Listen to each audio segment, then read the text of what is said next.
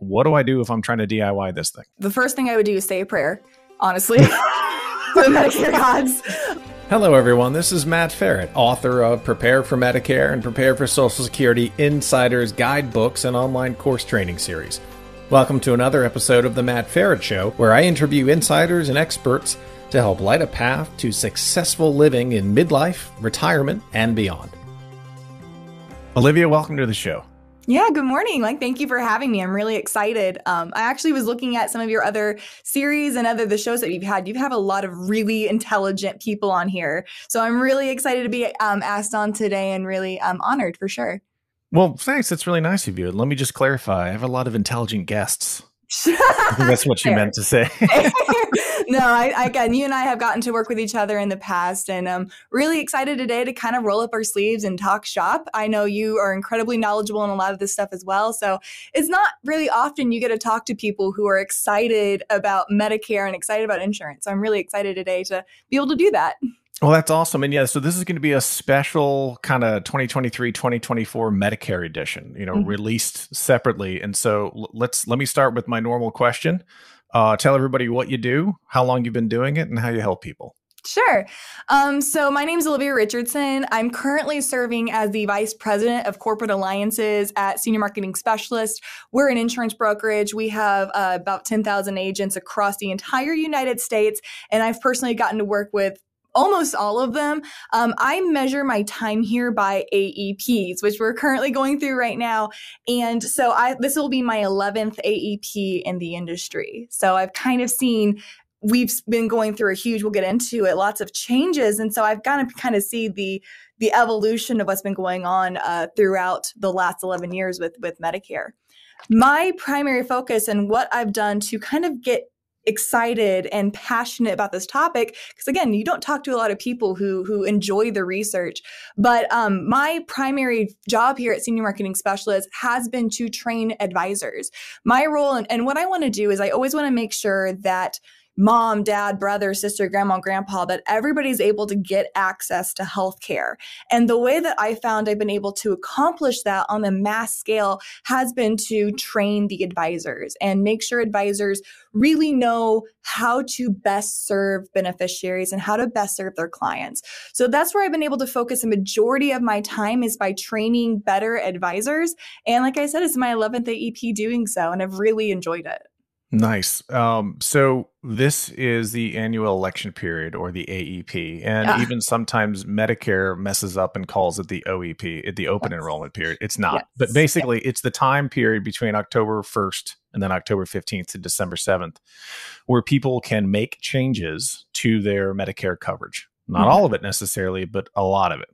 And in my books, I have this little section, actually it's a chapter in the end, called Annual Housekeeping. And that's my way of saying, okay, not only do you have to make your decision first, but what you may have picked at age 65 or 67 or whenever you went on Medicare may not be what you need at age 72 or 75. So talk to me about what that time period, what people should be doing during this time period. Well, it's interesting that you say, and I agree with you, it's, what you picked at 65 may not be what you need at 72. This year, what you picked at 75 or 65 may not be the same plan you needed at 66. This time of year, obviously, because with Medicare Advantage plans and prescription drug plans, you have to have special circumstances to switch during the year. And there are not a ton of these circumstances available to majority of people out there. So this time of the year is really your only chance, without getting into OEP, is really your only chance to review your plans, review your medications, review your lifestyle changes, and to make sure that that plan's still going to work for you the following year, because you're going to be stuck with it for the next 365 days. And you have about an 8-week period, not including the kind of the looking period, the first 2 weeks, October 1st through the 14th. You don't really have a lot of time. There's Christmas, there's Thanksgiving, there's a ton of other holidays in there. And that time frame is really busy for everybody. You got a lot going on. So it goes way more quickly than what a lot of people anticipate. So it's really important that you get in there early, talk to experts early, do your research early, so that you're not left December 6th saying, oh man, I haven't even started looking at this stuff yet, because it can get overwhelming pretty quickly. Yeah, and that's a good distinction you made too. So when I said it a little earlier before, I kind of flew right by it, but you pulled it back. So October 1st is when insurance companies and really insurance agents are allowed to talk about the benefits and what they may be and the types of plans for the next year. This is called between the 1st and the 14th is basically the time you can market it, advertise it, talk about it, but you can't buy anything. You can't actually enroll in anything as a consumer. Starting October 15th, that's the first day that you can actually begin to enroll in something effective January 1st. And that ends, at midnight on the 7th of December. So there's time and planning. To your point, there is a little small window, and it's not even, it doesn't even start on October 1st because you can't buy anything until the 15th. Something happens before then, though. That's really important, right, for consumers. And that's at the end of September. What is that? So at the end of September, consumers will start to get letters called ANOCs. They're called annual notices of change. So in the industry, we try not to use jargon, but everything is hyphenated and abbreviated. So they're known as ANOCs. But what these annual change letter reviews are is basically a letter explaining to the client, hey, these are the changes coming to your plan this year.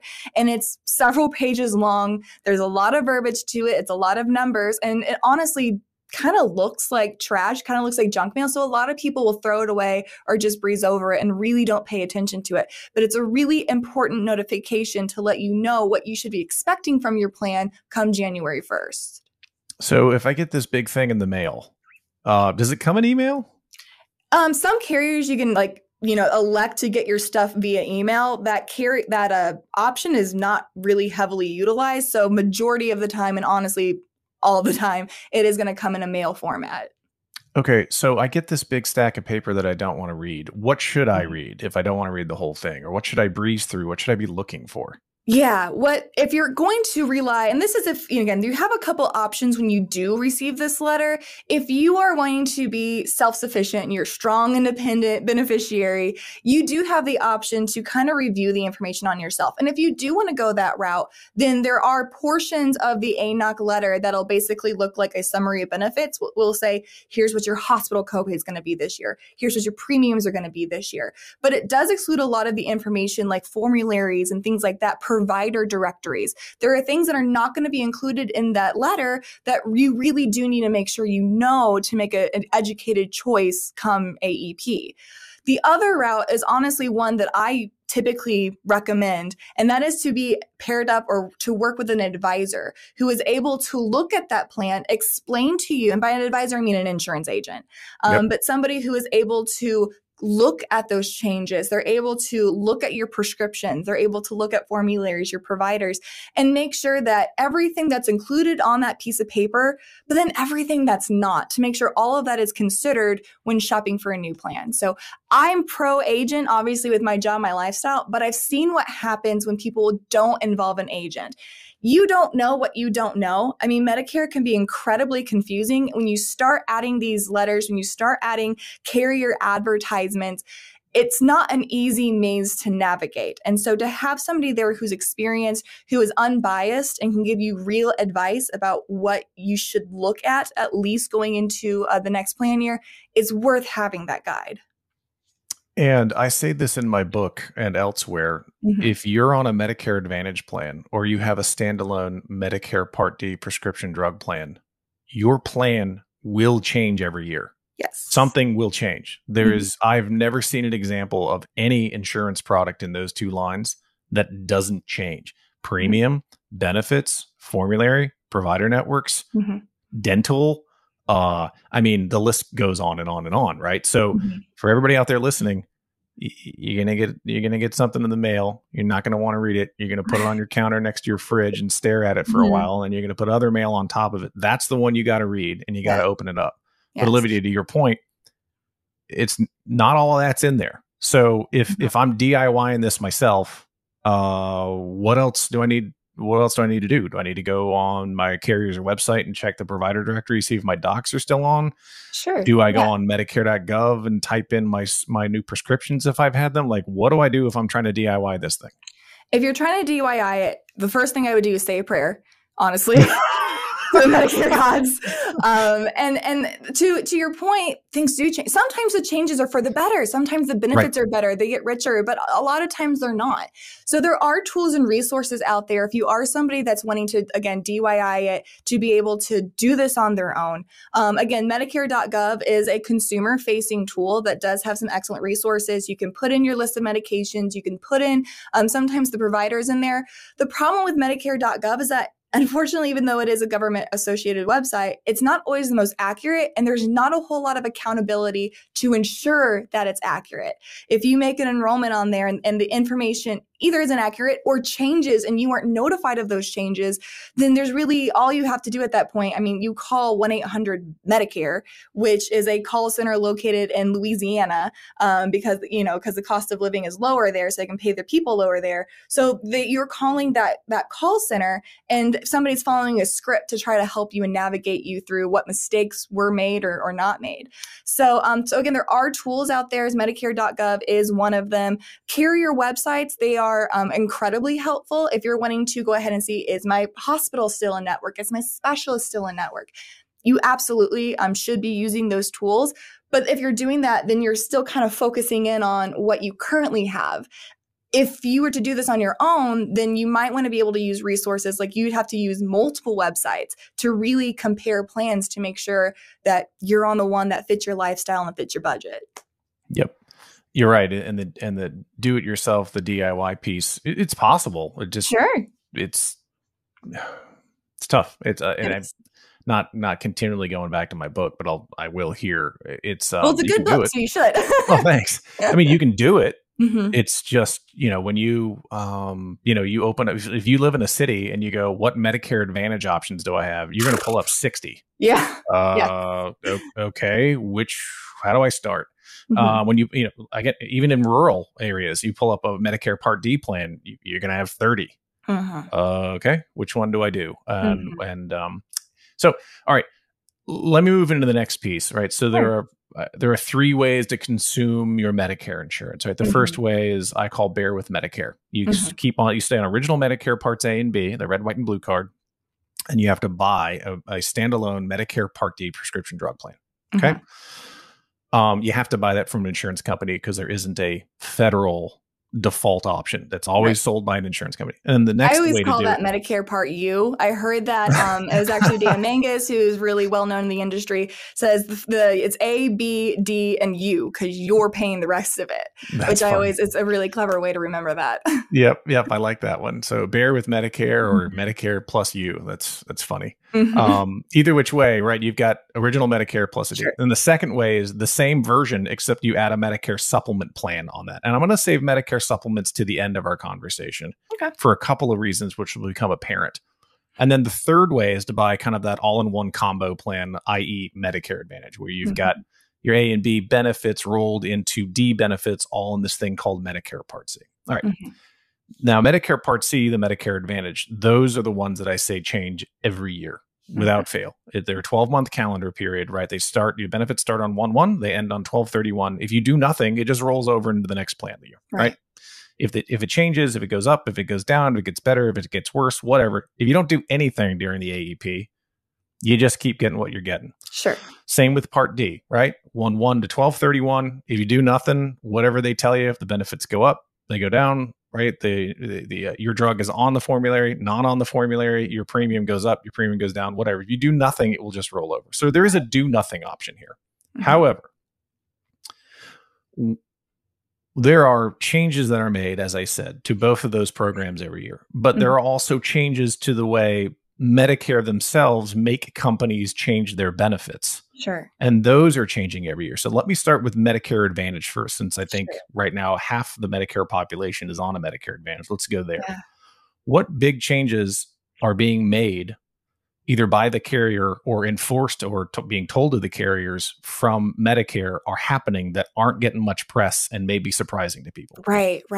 So I'd start off with saying, in the past 3 to maybe even 5 years, we've seen Medicare Advantage plans remain actually really stable. And so people who are having these conversations about like, do I need to shop? They may not be used to actually having to do a lot of research, may not have to been previously used to doing a whole lot of shopping. That's going to be pretty different this year. This year, we're expecting a ton of market shakeup, a ton of benefits going up and benefits going down for people. So this year, why is there so much shakeup? There's several different reasons for that. Number one, Medicare Advantage plans and prescription drug plans, a lot of the funding for those plans come from CMS, Centers of Medicare and Medicaid Services. This year, going into 2024, previous years, we saw the funding just increase and increase. CMS kept giving these carriers and these plans more dollars to play with. This year, we saw it actually take a significant step back. They didn't get near the funding that they had previously and near the funding that they had expected. So we're seeing where we have to remember these companies, these insurance companies, they are for profit. Their number one concern is to make money at the end of the day. So they're not going to eat those costs. They're going to make sure they're adjusting those benefits to where they're still able to hopefully remain profitable at the end of the day. And those benefits are going to be consumed by the end consumer, the beneficiary.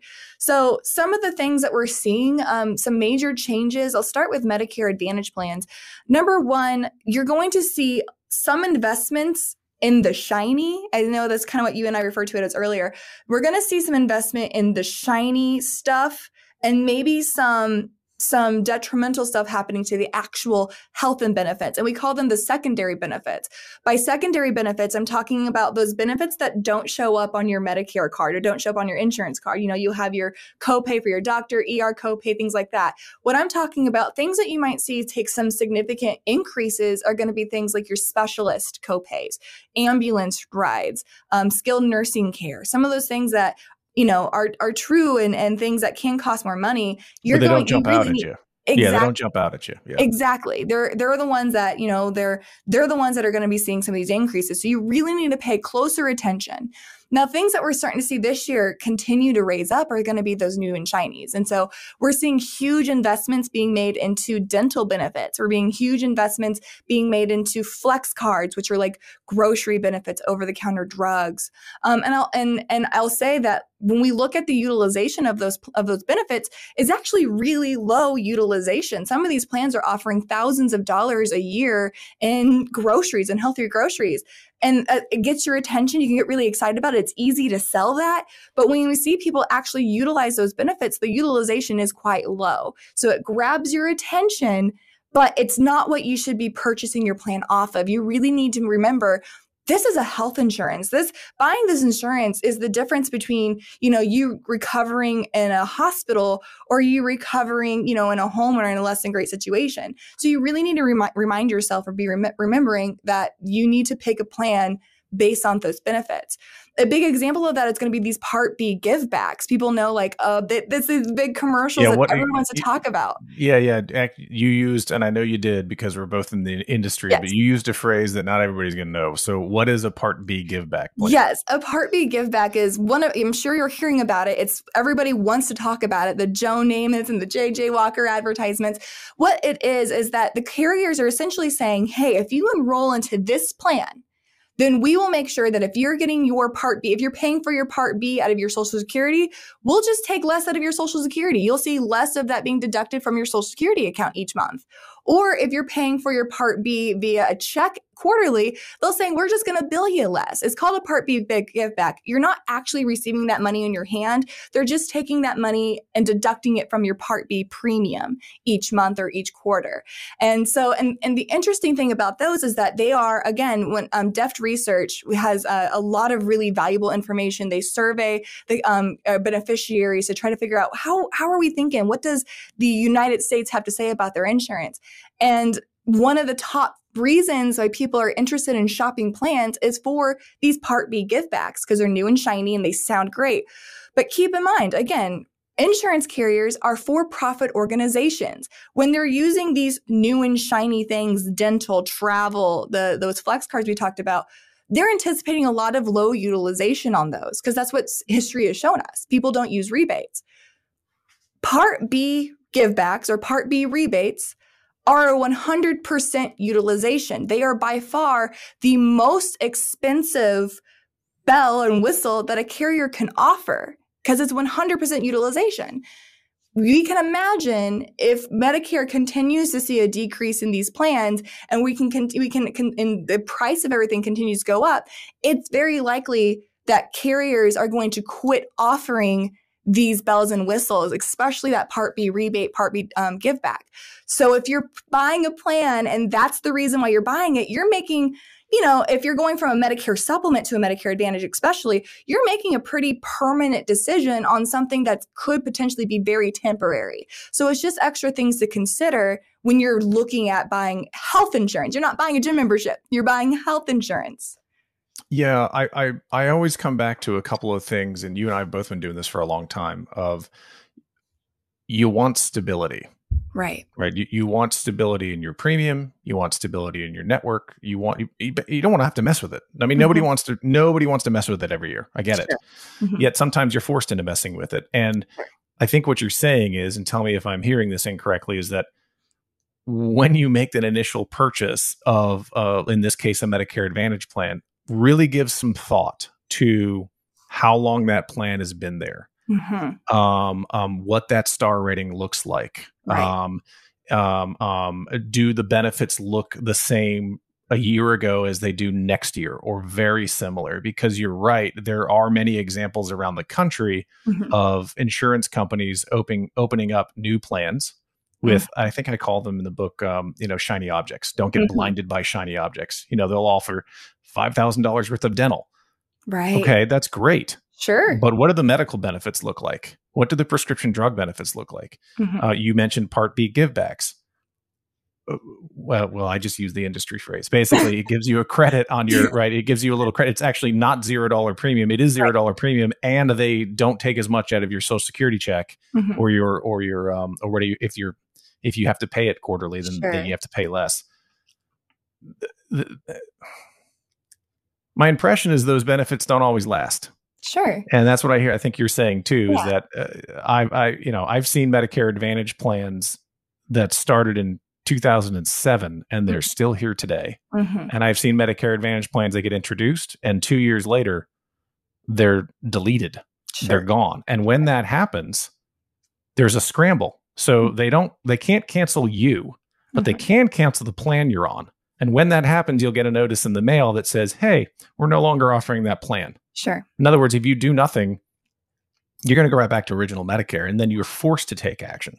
So that's my extended way of kind of, I think, spitting back to you what I heard, which is be really intentional on the plan choice you're making on Medicare Advantage. Don't just pay attention to the bright, shiny objects. Pay attention to its stability, its longevity, and yes, its benefits. And if you've got a good reason or a healthcare reason or need some dental work done or are really attracted by some of these new things plans are offering, I think what you're saying is, consider it, but make sure it's ranked in your brain the appropriate way. And what I'm not saying is I don't want to demonize Medicare Advantage plans. Medicare Advantage plans can be fantastic options. Several of my friends, several of my people that I advise, they have Medicare Advantage plans because they looked at the benefits. They looked at the healthcare. They weighed their priorities. Where did they want to save money? Do they want to save money up front and willing to pay for it later and co-pays and other situations? Or were they wanting to work at the budget and spend a lot more up front with the Medicare supplement? So I don't want to come across saying like Medicare Advantage plans are bad. They are not. They are fantastic options for a lot of individuals out there, but you just have to know how to shop for them. And to the other point with talking about wanting stability, Medicare Advantage plans are not the only people or not the only companies or plans that have come in with that mindset. We're going to come in shiny and awesome and then get what we can for a couple of years and then we're going to get out of there. We've made our money. Now we're going to get out of there. Other plans, including Medicare supplements, have done really similar things. They can come in with incredibly low premiums, and look at how cheap we are. We're $50 a month cheaper than our competition. Come by us wherever, our plan G looks just like their plan G. But then a year, 2 years down the line, they start hiking up those premiums as well. So across when you're shopping for any insurance, regardless if it's a Medicare supplement or a Medicare Advantage plan, you need to make sure you're looking at more than just new and shiny. You need to make sure you're looking at more than just premium. And again, that's why it's really nice to have a true advisor to help guide you through that. Because you as a beneficiary, how are you supposed to know that? How are you supposed to know how to shop for that? That's why it's best to work with an expert when it comes to those questions. What other changes in the Medicare Advantage space are you seeing that aren't well publicized or well known yet that people need to be looking for when they're opening their mail or considering their current or a different plan? Yeah, the biggest thing that can come to mind is with Medicare Advantage, but more so focuses on the prescription drug sides of things. And that's going to be check your formulary.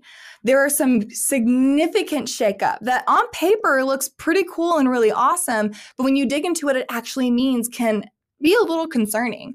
So prescription drug plans, we're looking at, again, when we're looking at prescription drug plans, we know those are carrier owned. There's not just like a Medicare drug coverage. You have to go through particular carriers for that. In the past, we can expect to see some significant increases in just general cost for prescription drugs this year, either by the premium of the plan or by the formulary. And I'll expand on that just a little bit. Let's start with premium. So we're seeing a huge increase across the board for drug plan premiums. And for example, last year, when we look at the national average of drug plan premium, the national average premium was about $33, give or take 50 cents.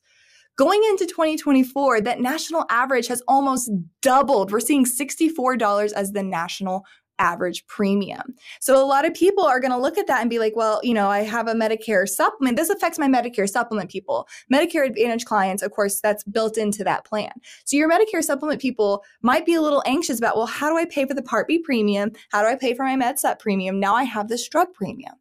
So those same people are going to be really attracted to what we're seeing kind of at the exact opposite of this. You're going to look at these options and be like, well, this Olivia person told me everything's so expensive, but I'm seeing a drug plan here for a standalone drug plan that's 50 cents. That's completely $0. And so that's going to be really attractive to people. It's so imperative this year, regardless of what plans you've been on the past, please, please, please run your drug list. And when I say run your drug list, what I mean is look at your prescriptions you're taking that are long-term prescriptions or for your chronic conditions and make sure that that drug plan is going to continue to cover them at the costs that you are comfortable with and familiar with. When we're seeing these plans take their premiums to next to nothing, then they're making up for that cost somewhere. And oftentimes that means a lackluster formulary or maybe taking advantage of the entire deductible when maybe they haven't in years past. I can get into the science as to why this is happening. Nobody cares. But long story short, what it comes down to is that the government is putting, thanks to the Inflation Reduction Act put into place a couple years ago, the government's putting a lot of pressure on making prescriptions affordable and making drugs more affordable. And they're putting that pressure on insurance companies. And so carriers are trying to find out, again, these are for-profit companies, how do we help facilitate that cost? You're either going to see it in the premium this year, or you're going to see it in just formularies just dying off. Mm. And that approach is really a market approach that you described. So if the insurance companies are being asked to cover more or more comprehensively prescription drugs, then one company might say like, okay, well, we'll cover the same or similar, but our premiums are going to go up by 50%. And another company might go, well, we think there's a market opportunity here to build more customers. We're going to actually cut our monthly premiums, but our formularies and what we cover is going to be cut as well. Is that what you're saying? That's exactly. I mean, if you look at it from what makes sense business-wise, they really don't have an option. They have to make a profit on this. And so one or the other is going to be affected. Exactly what you said.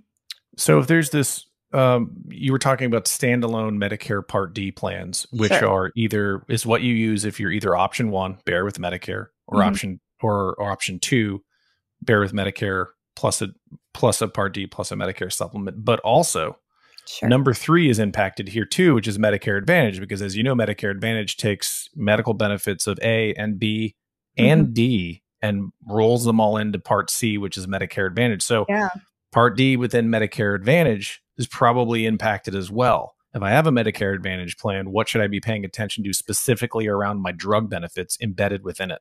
Sure. So Medicare Advantage plans are actually getting hit twice as hard as your standalone prescription drug plans because there's something happening as well on the health side of things. So your Medicare supplement, they only have to worry about the health stuff. There's Part B, claims are going up due to the effects. We're still seeing the effects of COVID, people delaying care, people delaying. So you're getting more serious diagnoses because people, are just now making those claims. And so with Medicare Advantage plans, not only do they have to handle the rising cost of healthcare and the rising cost of claims, especially for those turning 65-year-olds, they're also having to figure out how are they going to pay for these drugs, these drug benefits, and handle the premium.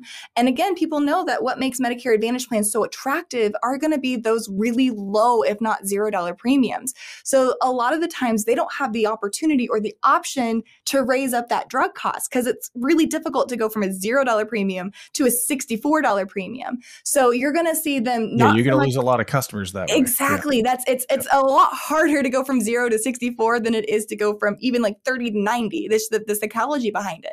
So you're seeing these Medicare Advantage companies really have to cut elsewhere because a lot of them are going to be unwilling to get rid of the things that gain the market's attention, including the low premiums and the new and shiny, but they still have to have a cost for these drug plans. So I think a lot of that, what you're going to see is, again, a lot of these companies are really focusing on the dual special needs. What I mean by dual special needs are going to be people who have access to both Medicare and Medicaid, because Medicaid will help with low income subsidy, will help kind of pick up that Part D bill. They'll kind of help pay for those prescriptions and the drugs. So you're seeing a lot of Medicare Advantage companies shift their focus into some of those more specialized markets. And you're seeing some of the plans that are, again, designed for the average 65-year-old, 65 and up. You're seeing some of those plans maybe take some of those hits on what you mentioned earlier, those secondary benefits, those ones, the benefits that don't show up on the insurance card. Okay.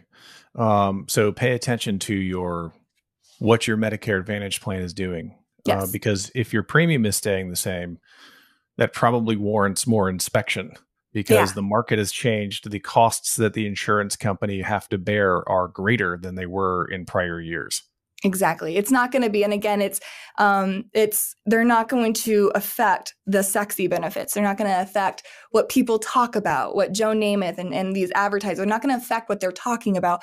They're affecting your actual healthcare benefits. So it's really important. Again, there are still some wonderful plans out there, some amazing plans with really rich benefits. You just got to do a little bit more research than what you're probably used to doing. Yep. Makes sense. Okay. I'm going to pivot to Medicare supplements. Okay. Because Medicare Part D and Medicare Part C, Medicare Advantage, really run by very similar rules, right? In the annual election period, you can change your Medicare Advantage plan regardless of your health status during this time. You can change your Part D plan regardless of your health status at this time. There's no underwriting. There are no medical questions. You just go. If you're on Plan A and want to move to Plan B between October 15th and December 7th, work with your agent, do it yourself. You can do it. No questions asked. This is your time to make your annual change. Sure. Medicare supplements don't play by those rules because Medicare supplements are state regulated. Yes, they're federally regulated, but they're state regulated at the state level. And they don't play by the same rules because A, they're older. They've been around for a very long time. Sure. So they're kind of entrenched. But B, they have different schedules. They don't have the same schedule. They don't have the same schedule of when you get your renewal letter and know what your rate is going to be for the next year. Sure. Whether or not the company's going to stay in business. I mean, it's a whole kind of other thing, even though it's part of the Medicare insurance ecosystem. Let's talk specifically about what you're seeing in the Medicare supplement space. Yeah. And I just want to remind everybody too, if you're listening to this podcast and you're like, well, they've not talked about me or hit me at all, I'm a med sup person, I will let you know that the number one time of year where people change Medicare supplement plans is in the fourth quarter, is during AEP, because you're reviewing your drug plans and trying to find extra dollars. So this time of year absolutely still affects you, just not in the same way. The Medicare supplement market right now, for lack of a better term, they're a little nervous because of the popularity that Medicare Advantage plans have offered and the option of I can get great benefits and even more benefits and pay much less. The Medicare supplement, what we're seeing right now, because of, again, a couple factors that come into it. I know we're all sick and tired of talking about COVID, but COVID is a lot of it's affecting Medicare supplements right now, as well as, again, the growing popularity of Medicare Advantage. And finally, our turning 65ers, our baby boomers who are finally reaching Medicare age. To go into that a little bit more, what we're seeing for trends, let's just focus on the turning 65ers. What we're seeing as a pretty significant trend is that what used to be the most popular, the most profitable book of business for insurance companies are actually causing the biggest losses. These, the turning 65ers on average are actually costing these insurance companies a lot of money. And that is because the claims that they are submitting are by far outweighing the premium that they're paying in. So they're costing these insurance companies dollars, not making them dollars. And it's completely understandable why. We're finding that many people turning 65 are delaying significant surgeries, either because they want to wait until they're on their Medicare benefits or because they want to wait until they retire and actually have time to recover from that. So that's something that the insurance companies are having to adjust to. What used to be most profitable is now starting to see like, hey, this is actually, they're changing their marketing strategy. They're saying, we maybe don't want the 65-year-olds. We may not have the nicest premiums for the 65-year-olds. We'll be more attractive to people who've been on Medicare for a while. And so what a lot of people are seeing with that is higher entry cost, higher cost to a Medicare supplement than what they may have been led to believe was going to actually happen to them. And then you're also seeing maybe some more premium increases down the road because they have to make up for that loss for the 65ers. They have to make up for that somewhere. So you're seeing, again, we kind of hit on this earlier, but companies that are coming out saying, we're going to come out really competitive, really affordable, really cheap. You're starting to see a year or two in, they have to accommodate and you start seeing some rate increases. So if you're in a state that, offers these guarantee issue rules, we're talking about these anniversary rules. We haven't really hit on that yet, but a lot of these states are seeing seeing our people are getting enrolled into these plans and then having some significant rate increases that they just can't afford. So states are trying to, again, these are state ran, they're trying to cut a lot of these beneficiaries a break by saying, okay, so for example, I'm from Missouri. So we have, and this is not a new rule for us, but we have what's called the Missouri anniversary rule. That means at my policy anniversary, I can switch to any plan or any carrier that I want, but I have to stay with my same plan. So if I'm on a plan G with Mutual of Omaha during my anniversary, I can switch to a plan G with United Healthcare and not have to go through any medical underwriting. That sounds amazing. That sounds really awesome. It sounds like you're giving beneficiaries an opportunity to shop and remain on low cost plans. But if you look at Missouri's premiums compared to somebody like Kansas, where they don't have those rules, Kansas premiums as a whole are a lot lower than ours because they don't have to accommodate for those loss ratios because there's not a bunch of sick people switching plans. And so if you are in a state that's recently reviewing what those rules are, I'm looking at Illinois, Missouri, Louisiana, Nevada, there's so many of them that are coming out. Oklahoma just launched one. Just be prepared that sounds great on paper, but you might be expecting to see some rate increases that you may have not been familiar with in years past. A very good point. And you're right. The states are making those rules for the benefit of the beneficiary, Absolutely. Right? Because if you don't have those anniversary date or there's birthday date rules in there that you can do in your particular state, what you just described, which is, all right, I turned 65, I bought product A, a plan G, that's up plan G. Turned 70, I don't like this company anymore, or my rates are going up. What else is out there? In non-birthday rule or non-anniversary states, you're kind of stuck. If you can't answer health questions, if you're, if you're 72 years old and still running marathons, you're fine. But yeah, you can go through medical underwriting with another carrier and get it. But if you're not running marathons and you're getting over cancer or had a heart attack or had a stroke, you're going to be in that MedSup program unless you drop it and go back to original Medicare. Absolutely. So what I think states are doing and what you're saying is, I don't like that. And they want to give people the option to switch plans and save money, which is great from the consumer standpoint. Absolutely. Right? The problem with that is, you're right, the insurance companies know that and see that and are going to price accordingly. Because here's another way I'll explain it. And this kind of goes back to Medicare Advantage and D, and you touched on it. When you're on a Medicare Advantage or a Medicare Part D plan, the federal government is sending a certain amount of money, and I'll say subsidizing that care by sending some money to the insurance carrier, right, in addition to whatever premium you're paying to pay for your care. Right. The Medicare supplement plan isn't getting any of that. No. So if you have a $200 monthly premium, right, that's going to be $2,400 a year for the insurance company. And you go, oh, that's a lot of money to the insurance company. It is, unless you go into the hospital in that year and charge $500,000. Yeah. Those numbers don't work for anyone. I mean, if you're running a small business and you have $2,400 of income, yet you have $500,000 worth of expenses. That doesn't matter. Yeah, I'm not a math whiz either. But you get the point, right? So there is no subsidy. There is no additional funding. So basically, it's old school insurance, right? You have a pool of people. You know, the healthy ones have to pay the $2,400 a month or a year, right? And not use it to help the other people who are also paying $2,400 a month, but charging $500,000. That's kind of the whole, like, people in the pool. And the more people in the pool you have, the fuller it becomes. The more one or two people in the pool get sick, well, they're fine because everybody else is paying for them. That's and when that breaks down, or people leave the pool in these state-based rules, carriers are left with some options. Take losses, right? Active losses, real money, or raise rates. And that's what you're saying. That's what it's looking like they're doing.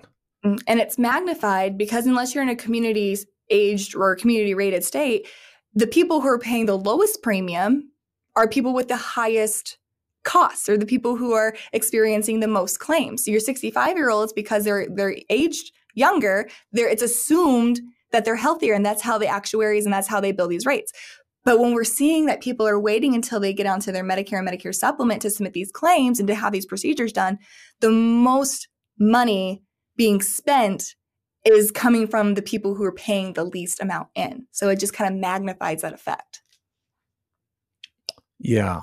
That's not a great scenario you just I don't painted. want to bring it down and be sad. It's still, it's just incredible research and just trends to keep in mind. Yeah, no, that's really good. So if someone is thinking this time of year, and I get this question all the time, right? It's kind of a cost benefit analysis, but it's also like, it's a hard question to answer. If someone is thinking of moving off a Medicare supplement because they've been on it for whatever, 2, 3, 5, 6 years, and the rates have gone up, and they'll get another renewal notice and say, oh, surprise, it's another 14%. And they go, gosh darn it, my neighbors are on these programs, but I'm a little suspicious of it. It's unfamiliar. Medicare supplement's easy, right? No provider networks, right? You on a plan G, all you have to do is satisfy your Part D deductible, and then you don't pay any more in medical. Like they're sweet. I mean, we call them in the industry Cadillac plans, because that's what they are. They're very little. Yep, easy as it gets, and provides the most, I'll say, comprehensive financial protection that you can. Well, those premiums are real, and especially if it's mom and dad, right? And you're saying, that's 2 premiums a month you're paying, and Part D is going up potentially. That's a lot of money coming out of your pocket now. That regardless if you get a Social Security check increase this year or not, it's a lot of that's going to be eaten up by the increases to your premiums. So, someone's in this scenario and they're going, "I'm on a med sup, I love it, but man, I don't love the prices." Yeah. If they're thinking of moving to a Medicare Advantage, what thought process should they take? What thought process could they embark upon? I love that question, because I think something that we find really interesting is that Deft Research has actually looked at this demographic of people, saying like if, people who they call them the switchers went from a Medicare supplement to a Medicare Advantage, and they're finding that over half of the individuals ended up regretting it, not because the plan was a bad plan, but because they were undereducated about what that move actually meant. So I work with a lot of people who have moved from that Medicare supplement and made the jump into Medicare Advantage plan and have been incredibly happy doing so. Unfortunately, there isn't a blanket answer for this, because every situation is different based on, again, lifestyle and budget, and honestly, what you have as a priority. The one thing I would mention, if people were asking me this question, because I do get this question, and it's simply taking a look and saying, when do you want to pay? When do you want to pay this money? Are you okay? And how do you want to budget your healthcare fund? Do you want to pay for it in the beginning, knowing that the rest of it is taken care of? Or do you want to say, let's go ahead and save this money away, and instead of putting this premium here, let me save it for a rainy day and make sure that if I do go in the hospital for an extended stay, if I do have to see somebody out of my network, I feel comfortable being able to cover that after the fact. Am I disciplining myself well enough to know that I'm not paying it here, but I may have to pay it back there? Either answer is a good answer. It just has to be what's right for your priorities. Other thing I would mention is that if you are wanting to say, like, I'm hearing a lot about this seems pretty, I need a significant amount of dental work done, or I need, I really am interested in paying, a $0 premium on this. What I would say to them is this your first time ever going on a Medicare Advantage plan? And really look at the history of their coverage, because you may not know, you may not know what you've had in the past. But what CMS has done is allowed people they call it a trial right period. That if you've been on a Medicare supplement, I don't care if you've been on a Medicare supplement for 1 year or 15 years. If you've only been on a Medicare supplement plan, they give you 12 months to kind of look at what it's like to have a Medicare Advantage plan. If within that next 12 months you say, you know what, I don't like it, it's not what I thought it was going to be, my doctor just left the network, because that can happen in the middle of the year, then you have a 12-month window to go back to that same Medicare supplement company and that same Medicare supplement plan and basically act like nothing ever happened. You can then enroll in a standalone drug plan, and it's kind of all is forgiven. We kind of pretend like the last 5-6 months, however long you were on there, pretend like that didn't happen.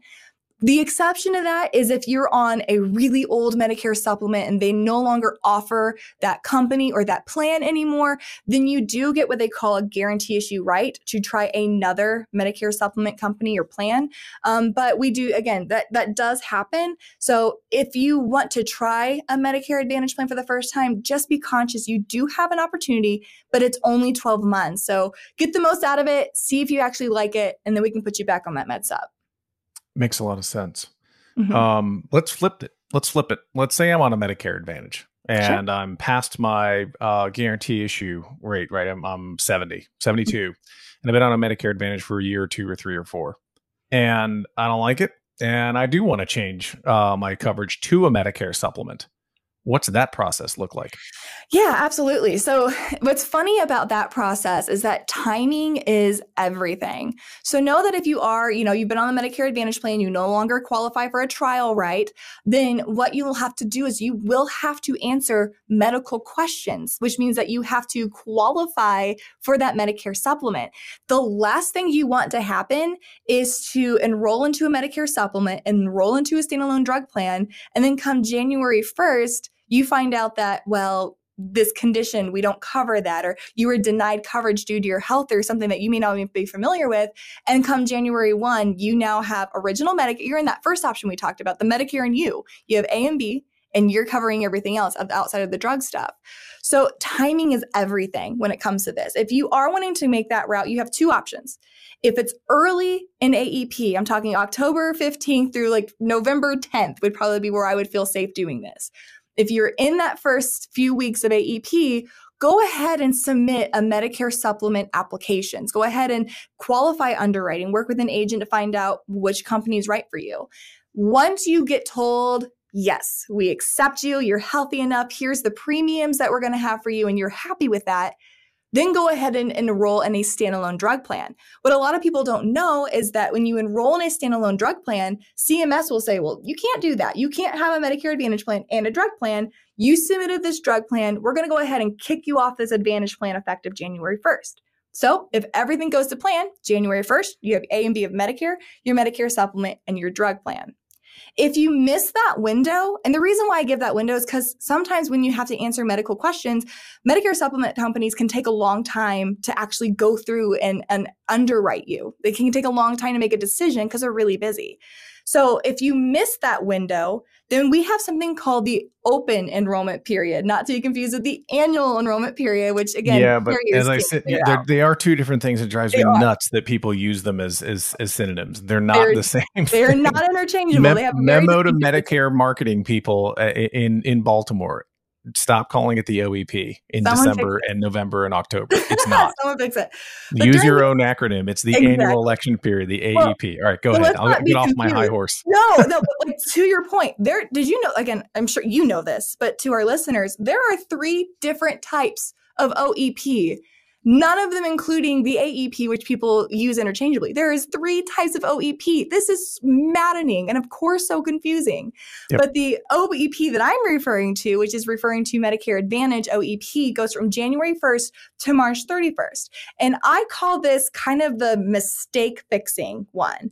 Now, this will only affect people who are in a Medicare Advantage plan going on January 1st. If you are in a standalone drug plan, this doesn't affect you whatsoever. So those people who are on a Medicare Advantage plan starting January 1st, they get a one more chance. They get a one more chance to be like, are you sure? Are you sure you want to be on this particular plan? And during that time, a beneficiary can then underwrite through a Medicare supplement plan. Then they have a little bit more time. You have 3 months at this point. You can enroll into a Medicare supplement then. Once your plan, and only once you are confirmed that your plan has been approved and you have coverage, go ahead and enroll in that drug plan. It'll kick you off the Medicare Advantage plan, and you can go throughout the year on your Medicare supplement. And if you are somebody who's worried about the premiums of your Med Sup, worried about the premiums of your prescription drug plan, there's a lot of money-saving things that you can do. One of my favorite websites is actually benefitscheckup.org. It is a website that you can go to. As an organization, I am not, I'm promoting it because I've used it with our own clients. But you're able to go on there and try to find different ways to pay for different services. It's not Medicare related, but they can help you find ways to pay for things like maintenance that you need in your home. They can help you find ways to pay for those really high cost drugs that maybe is a tier 4, tier 5. Maybe it's too expensive with your drug plan. So finding alternative ways to help pay for those plans. So it's a really awesome way to kind of find extra money to where you don't have to be so concerned with your rising cost of healthcare. Because at the end of the day, if we don't have access to healthcare, that's pretty scary. We don't have access to a lot. So a lot needs to be considered when you're making those choices. That's a great call out. There are lots of state-based, federal-based, local community-based resources that can help out in a lot of ways. Sure. Premiums, drugs, benefits, assisted living, caregiver help. It's all, and you're right, benefitscheckup.org is a great place. And there are others, but that's a great place. And I know a lot of insurance agents use them. Sure. Before I move off med subs real fast. Yeah. If I'm thinking of buying a Medicare supplement and I do find myself in a situation where I'm going to need to be underwritten, are there rules of thumb that apply? In other words, I already mentioned a couple of them. If you've had a heart attack, you're probably not going to be accepted. If you've had a stroke, if you've had cancer, you're probably not going to be accepted. Are there broad and general rules like that? You're like, you're not going to be accepted, so you probably should stay on original Medicare or get a Medicare Advantage. Yeah, a couple of them that are going to be obviously your significant, intense diseases or illnesses. End-stage renal disease, you're going to have a hard time. A lot of mental illnesses, diagnosable, again, intense mental illnesses might be something that you need to double check. What's really interesting is that a lot of carriers have really loosened up. I think what MedSup carriers are doing to try to recover from losing a lot of the market share to Medicare Advantage plans is that they're coming out with these niche products. For example, diabetes. If somebody was insulin dependent diabetic 5-10 years ago, they were pretty much on like a non-insurable list. However, right now, if you're taking less than 100 units of insulin, there's several plans out there that are happy to accept you and have that calculated into their premium. So they're not worried about your insulin dependency. So my recommendation is never hurts to double check. Again, if you have been diagnosed or receiving, another one is like, are you currently receiving treatment for something? So if you are, let's say you're getting, or not insulin shots in your knee, that would be weird. If you're getting, what is that gel, cortisone shots for your knees or joint things like that, a lot of companies will consider that ongoing treatments. So if you're receiving, or if you're currently in physical therapy, if you're currently receiving cancer treatments or have in the last 2 to 5 years, a lot of carriers will say, well, that's an ongoing thing. That's a pre-existing thing. We don't want to start taking over that cost. But if you've had a break in treatments or you haven't received treatments in the last 2 years for a lot of carriers, then they oftentimes are completely fine with that previous diagnosis. So it never hurts to double check. It never hurts. If you, again, in some significant chronic illnesses, you may have a harder time, but it never hurts to double check. Yeah, and each company has its own rules in Medicare supplements. So company A may say no, but company B may say yes. Company Absolutely. C may say yes, but your premium's going up, or we're not going to cover this for a period of time or whatever. Exactly. Right? Yeah, exactly. Well, then I'll just say it because this is, I think this is what I would recommend to my family members. Sure. If that's your case, use an agent. Your agent is going to know this stuff. Your agent's going to walk you through this instead of going to 85 carrier websites and trying to figure it and making 85 applications. I got you. That's a real benefit of using an agent that knows what he or she is doing. Oh my gosh, I can't say it loud enough. Agents, they're in it, they eat it, they breathe it. Most of the time, if you're working with somebody who's independent, then they're able to look across many different carriers, and they're working for you, and you, the beneficiary, you're not paying them. The carriers pay the agents because they want to make sure that the agent is taking care of you. It's really important to work with an agent because then when there are issues, when a claim doesn't get filed right, or when you have questions about your medications, you're not calling 1-800-Medicare. You're not calling an 800 number. You're calling the person who helped you with that plan. So I am a huge advocate. I'm passionate. I guess I didn't realize how passionate I was until this exact moment, but I'm really passionate about making sure people are using insurance agents because it is in your benefit for sure. I didn't ask this earlier and I had it in my notes, but I'm going to ask it now because I already know the answer to it, but I want you to say it. If you're on a Medicare Advantage plan, we already talked about what costs are now being borne out by Medicare insurance companies, all types of Medicare insurance companies. There's something that I write about in the book a lot, and probably not only because it's really important and people miss it, but also because it's really fun to say, and that's the MOOP. The MOOP. Yes. The MOOP stands for maximum out of pocket. MOOP. I'm going to say it again. MOOP. A MOOP has to be on every Medicare Advantage plan. Which means it's kind of like when you're, if you're on your employer's insurance, right? At some point in there's a little line that says, they call it stop loss or maximum out. Well, yeah, maximum annual year maximum. Basically, like if you have a really bad health year and you pay $10,000, after your out of pocket is $10,000, we cover 100%. Like we're not going to make you pay $150,000. At some point, the insurance companies go, okay, you've had enough. This is your maximum financial exposure. You've paid it. We're going to take it from here. Right. Okay. Same thing, same concept in Medicare Advantage. Every plan has to have a MOOP. And if you have a plan like a PPO, that MOOP can be in network lower than out of network. So if you're going out of network, the costs are higher. The maximum out of pocket is greater. If you stay in network, costs are typically lower and the maximum out of pocket is typically lower. A couple years ago, very quietly, the Medicare CMS allowed insurance companies to raise that MOOP. And they're doing it again in 2024, right? Have you seen, looking into your crystal ball, in all the plans and all the states and all the people you talk to, have you seen carriers going up to that MOOP limit and increasing that as part of what they're trying to do to tackle the healthcare costs? It's what we have gotten used to in years past is saying the MOOP's up here, but we're going to keep it right here, right? And just a reminder, Medicare Advantage plans have these MOOPs. Original Medicare does not. So on paper, like having a max amount of pocket is absolutely better than not having a max amount of pocket. Correct. But the idea is that we're used to people saying, yes, there's a ceiling over here, but for the majority of our plans, we're going to keep that ceiling down here. We can choose to say, yes, we're going to go all the way up, or we're just going to keep it at this lower level. So what you're saying is, and I say this actually everywhere, I'm like, look at your MOOP, and if it goes above $4,000, you just need to shop. But that MOOP maximum that can be there is getting higher and higher. Sorry, go ahead. No. What I'm saying is that you're exactly right, is that the plans this year are starting to actually utilize and that ceiling. You're starting to see that people are taking the maximum allowed, maximum out of pocket, and applying that to their own plans. And again, being really quiet about that, not necessarily wanting to advertise that they're maximum out of pocket. So what we have been seeing are the plans with the Part B givebacks, these rebates we talked about earlier, these plans with the $5,000 dentals. We're seeing those plans take the cost out on that maximum out of pocket. Not all of them, but a lot of them are. So making sure that when you are shopping for your plans, look at those maximum out of pockets. And you know what? You may decide that like, hey, this maximum out of pocket, same thing with Medicare supplement premiums. Your Medicare supplement premium annually may be less than that maximum out of pocket. So you want to look at that when you're comparing your MedSup to a Medicare Advantage plan. But for the Medicare Advantage plan, again, those can change year to year. They are changing this year. They are going up, in some cases pretty dramatically. So definitely something to pay attention to that you may not have had to in years past.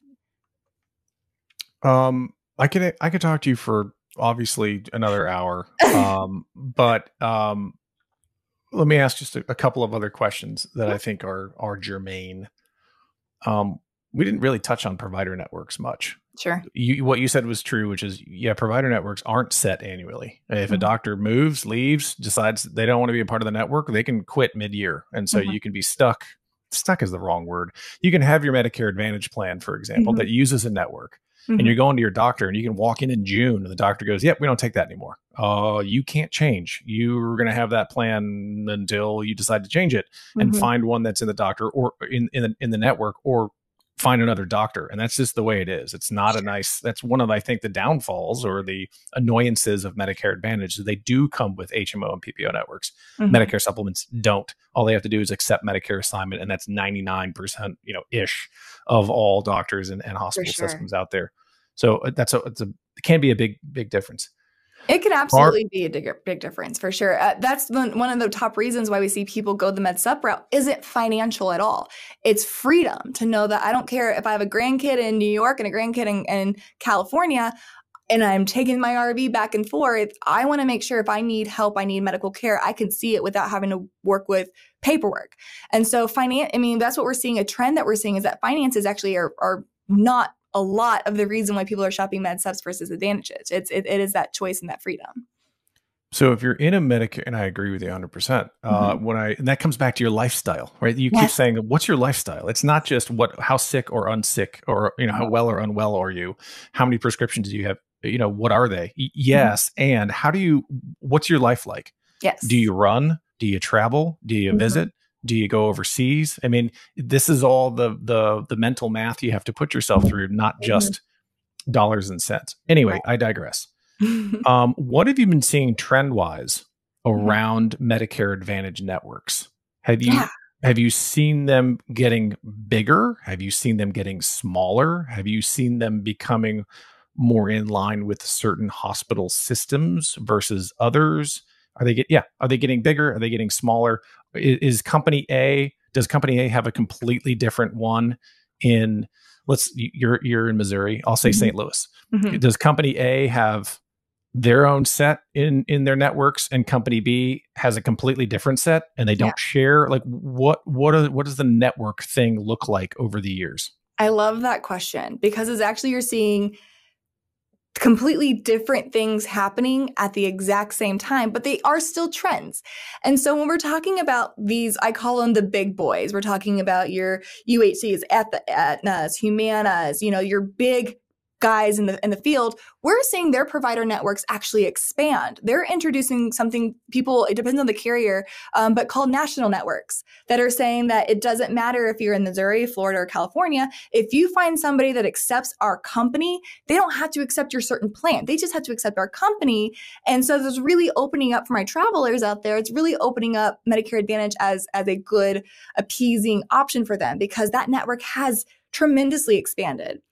On the other side of that, whenever we're seeing new carriers enter the industry, new Medicare Advantage plans, we're actually seeing really reduced networks, and they're calling them value-based providers. That's what I'm trying to say. You're really starting to see these smaller Medicare Advantage companies, these more, and I say smaller, when I may say smaller, I mean regional, these more regional Medicare Advantage plans, we're starting to see them form really tight-knit relationships with the provider. So they're not accepting as many, but we're saying the ones that we do work with, we work with incredibly closely. So that eliminates things like the waiting periods or when people have to go like through some of the step therapies.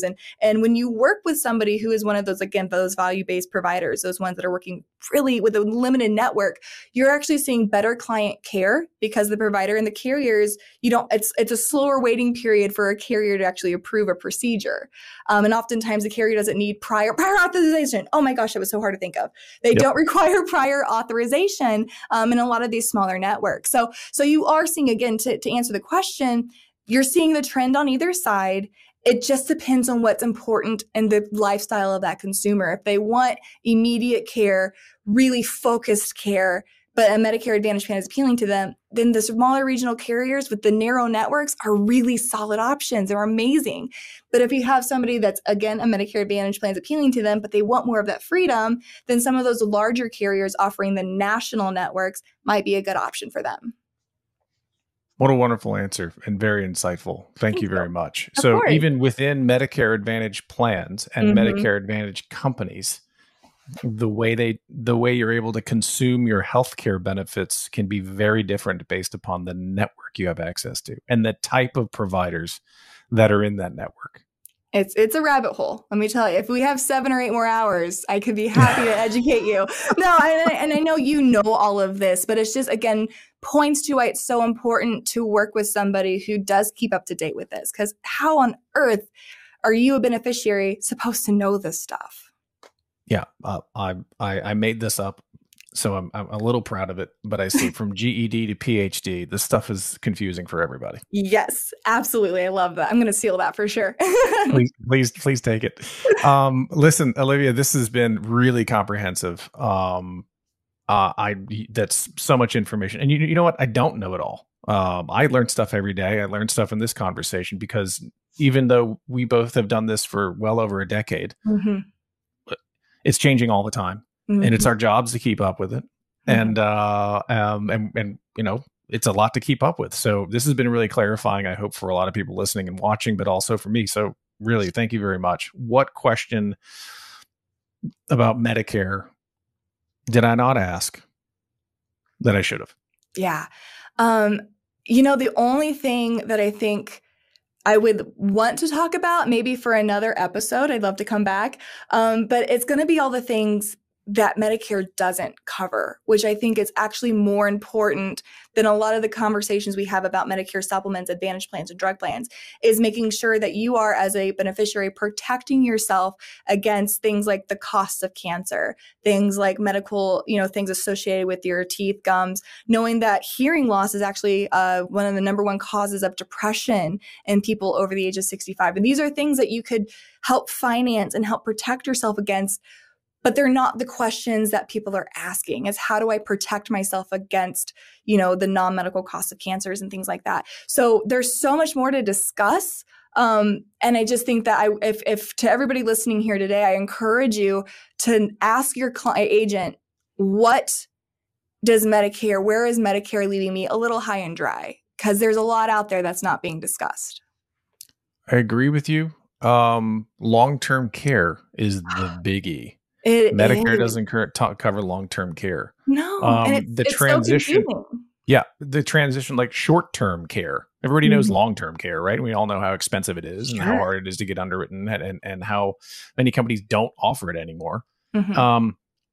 Short-term care, coming out of the hospital and skilled nursing and transitioning back into the home, there are gaps there.